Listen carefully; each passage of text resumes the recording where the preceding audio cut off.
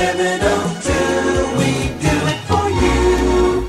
That's right, we do it for you on 702 at 26 minutes to 10 o'clock in the studio with me, Mr. Nelson Mandela, ANC President, taking your questions live and answering your questions as honestly as he can.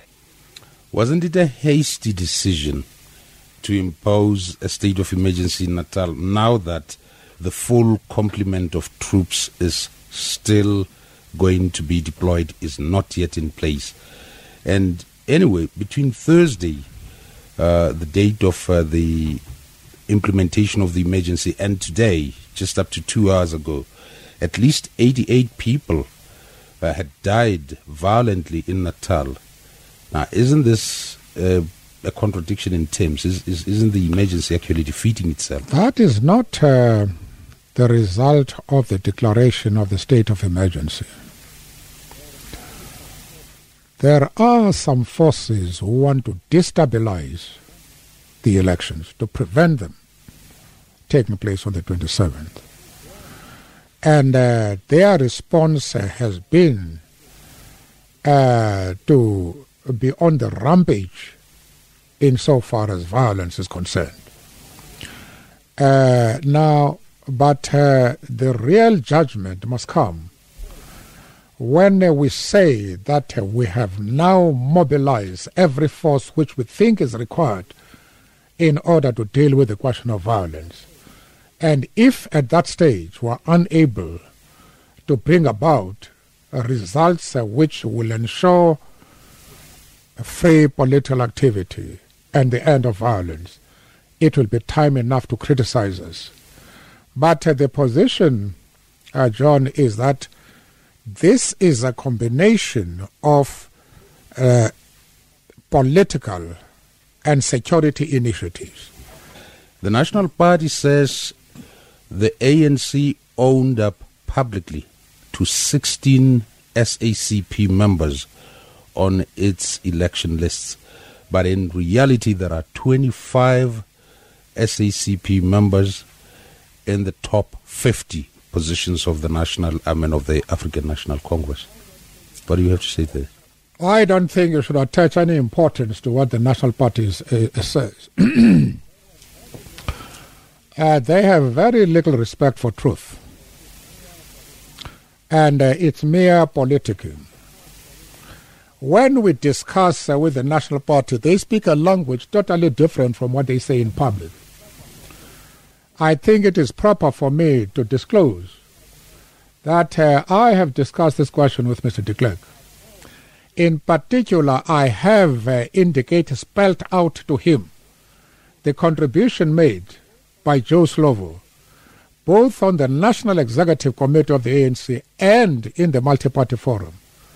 And his reply was, it seems to me that Joe is no longer a communist, because he has seen that the man has made a contribution which in some respect stands head and shoulders above others. He has made this statement to me twice. That is Mr. de Klerk. That is Mr. de Klerk. He can never deny that.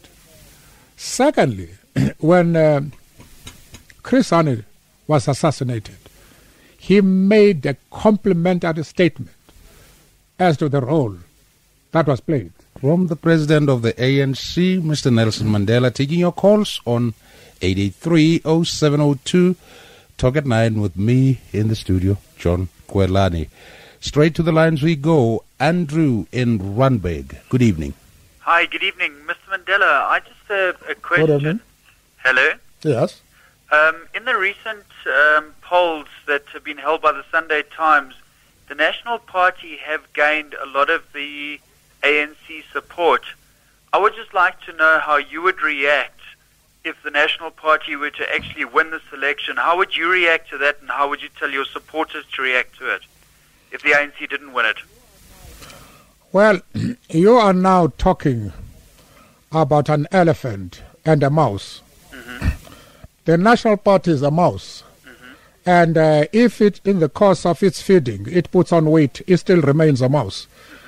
And the elephant remains an elephant. Mm-hmm. of mice and men. Come back, Ernest Hemingway, all is forgiven. In the meantime, we go to Elands Drift and say good evening to Conrad. Hi, I would just like to ask a question about voter intimidation. When I listen to the ANC leaders, I want to vote for them. When I listen to their followers, I want to pack my bags. As far as the voter intimidation is concerned, when are the tolerant attitudes of the leaders going to reflect in the actions of their followers? Thank you. Well, this is a problem because our appeal for political tolerance sometimes falls on deaf ears. And it's a problem which we are trying to sort out. I have sent a letter to all our regions, which I showed to Mr. de Klerk, in which I appeal to all our regions to call a meeting of the General Council of all branches and to urge them to exercise political tolerance.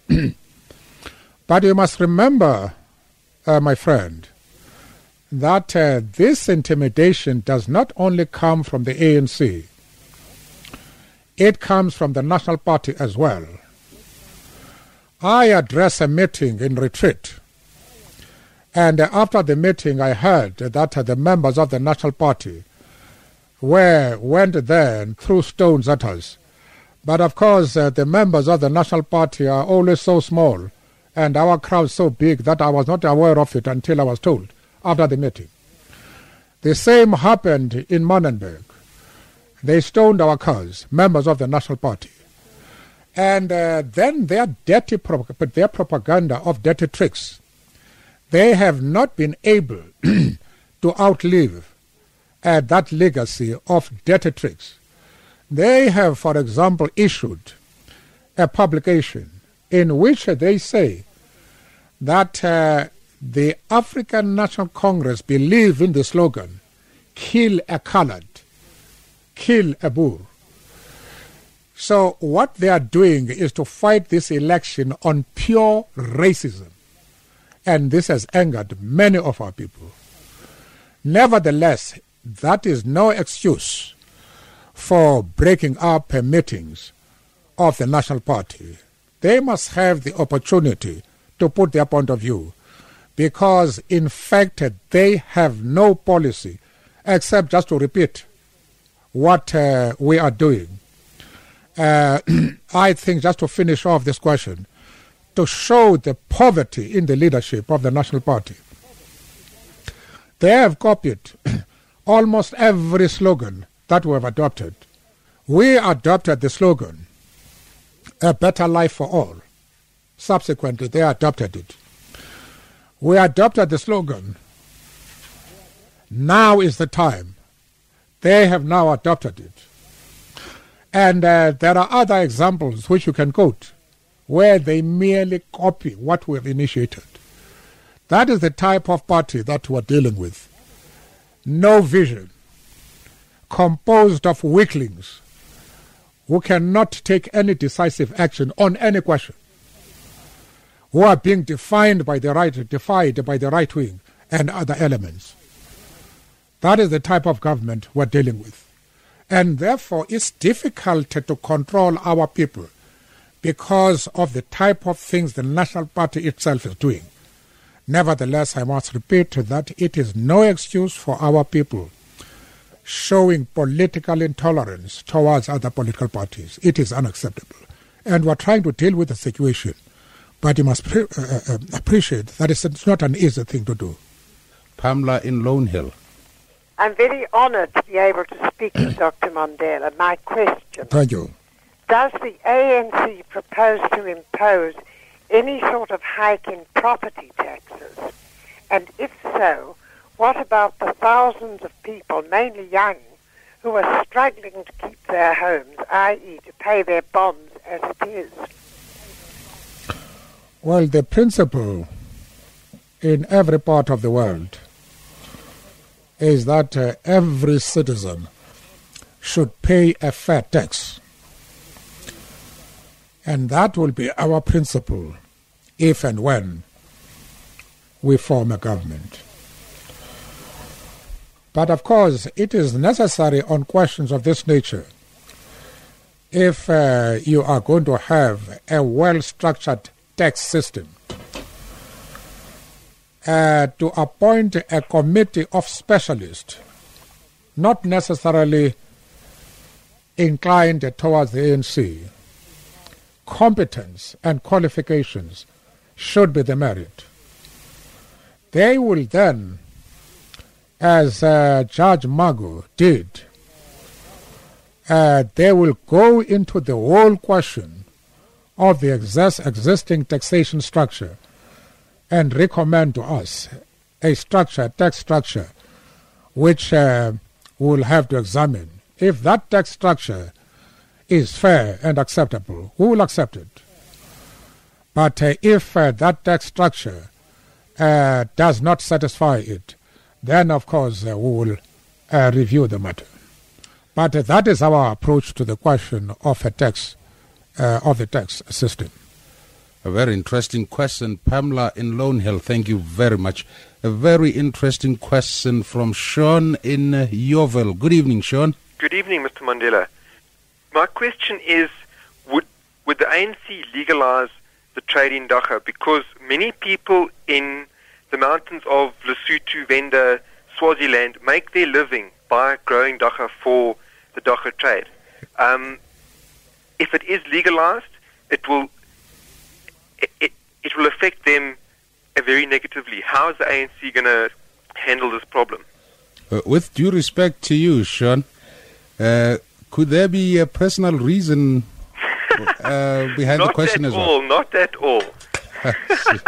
Okay, thanks. Well, let me confess that we have not discussed this matter in the ANC. And it might well be that views will be very divergent. Speaking as an individual, I wouldn't recommend the legalization of dagga because of its harmful effects on the health of the nation.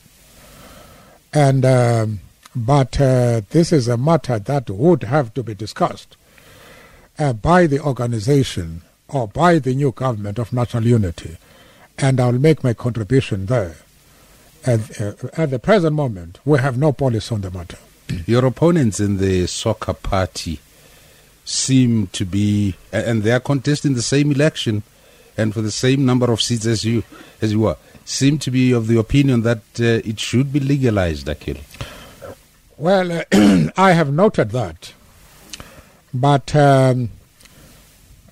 one would like to hear the motivation, because we must be open-minded in dealing with these questions. One should not bring to a discussion a closed mind. And if they advance reasons which I think are very important to justify the legalization of dagga, I will consider that very seriously. But for the time being, I can see no reason that has been advanced to take that far-reaching step. My gut reaction is one of extreme opposition to the suggestion. Let's go quickly to Soweto. Zola. I need to know ANC's foreign policy as regards immigrants that are coming Okay. to South Africa and turning our cities into slums. A question about the ANC's foreign policy regarding immigrants who, as he put it, are turning our cities into slums. Firstly, the foreign policy of the ANC is based on the attitude of a country towards South Africa. Those countries which have supported our struggle during the most difficult years, the tendency will be to look sympathetically towards the immigrants from those countries, especially those who can be identified as having made a contribution in the course of our struggle. We must also bear in mind that it may be unfair to accuse immigrants of turning our country into slums. Slums are created in this country because of the policy of the existing government. They are concentrating on serving the interests of a tiny minority. And the questions of corruption on the part of the government, in which senior state officials have embezzled millions, billions of rands, the question of inefficiency, the covert operations like the 8 million which was given by the National Party, by the government, to the Inkatha Freedom Party, and the question of the duplication of services, all these have forced many of our people to live below the breadline. So the blame is not so much on immigrants as the policy of the country. A government of national unity which is committed to democratic values will try to address the basic needs of all people in this country, both citizens and immigrants who have come in here illegally. And I think, therefore, the perception that the immigrants are turning our country into slums will be gradually removed.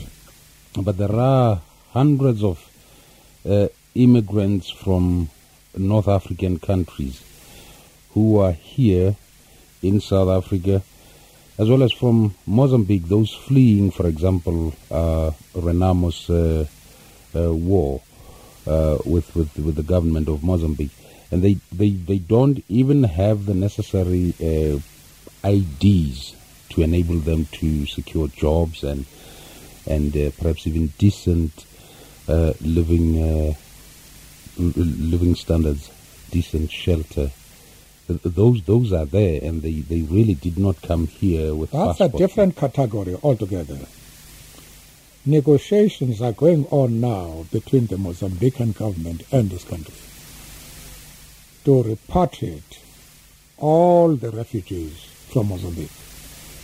That particular question will be dealt with in that way of negotiating, you see, for repatriation of refugees.